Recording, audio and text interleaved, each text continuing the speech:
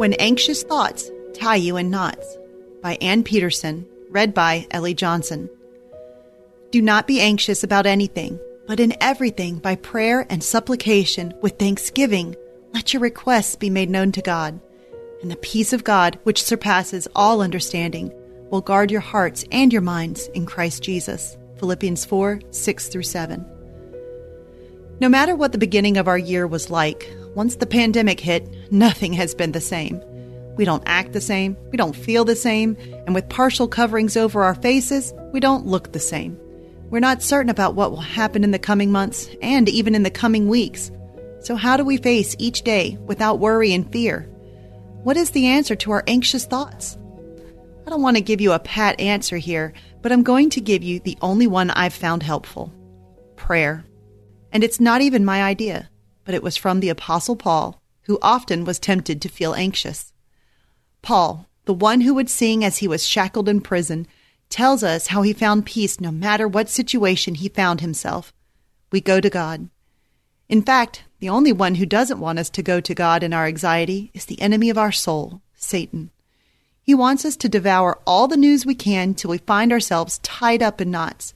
And there we sit, paralyzed with fear of the unknown and anxious thoughts that fly around our troubled heads like pesky gnats.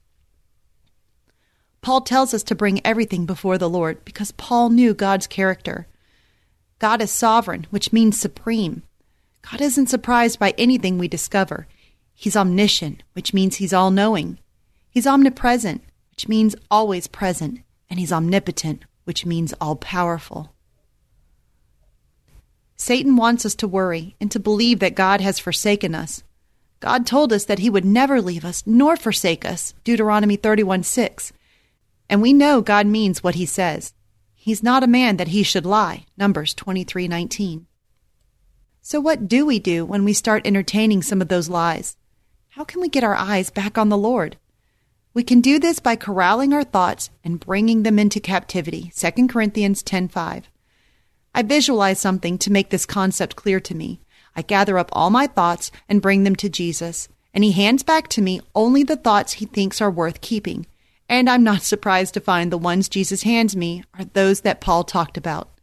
God tells us we are to think of things that are true, noble, right, pure, lovely, admirable, excellent, or praiseworthy, Philippians 4:8. Those are the things God wants us to dwell on. And isn't the Lord all of those things? And don't all those things pertain to God? When I go for a walk, I spend time singing to the Lord and bringing my concerns to him. I know God has given us access to his throne room. It's open all the time. Like little children, we can go right in and climb on God's lap, telling him whatever is troubling us. Nothing is too small, not to the one who created butterfly wings. So the next time your worries tie you in knots, take them to God. Knots are his specialty. Knots. I'm trying to untangle, Lord, these stubborn knots I see. But every single time I try, they're getting worse for me. And then I see him smiling as he takes them in his hands, and I just watch with wonder as he loosens every strand.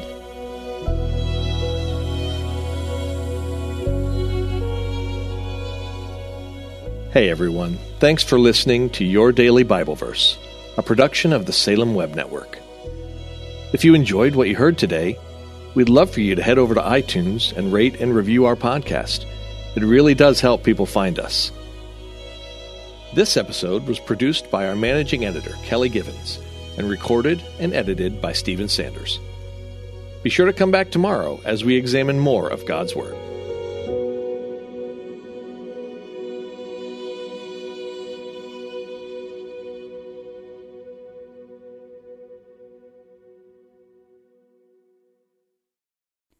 Christmas. For most kids, it's the most joyful time of the year. But this Christmas, 1.5 million children will spend the holiday separated from a parent because their mom or dad is behind bars.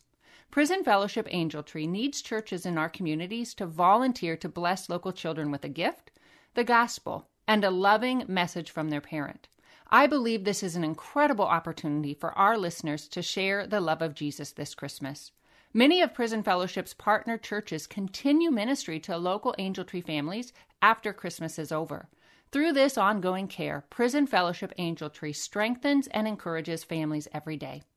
Angel Tree wouldn't be possible without the help of faithful volunteers. If you're ready to make an eternal impact in your community, please register today at angeltree.org/church. That's angeltree.org/church.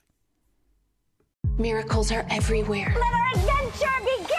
Discover PureFlix, your premium streaming service where faith and family values come home. Ready to have some fun? The most exclusive selection of quality, wholesome movies and series that will uplift your spirit. A man can argue whether God exists, but when he looks at his daughters, he knows. With new arrivals every week. Unbelievable. Save big and enjoy the possibilities, like invitations to exclusive theatrical screenings. I see it, so I believe it. Find out more by joining today at pureflix.com.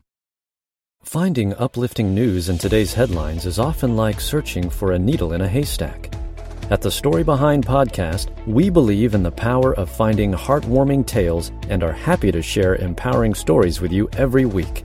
Hear about how Steve Harvey surprised a dying man on Family Feud with $25,000. Get inspired by the note a waitress received from a patron dining alone. And even hear about how one VIP passenger made a hardworking pilot get emotional before his flight. To start listening to the Story Behind podcast, visit lifeaudio.com or search Story Behind on your favorite podcast platform.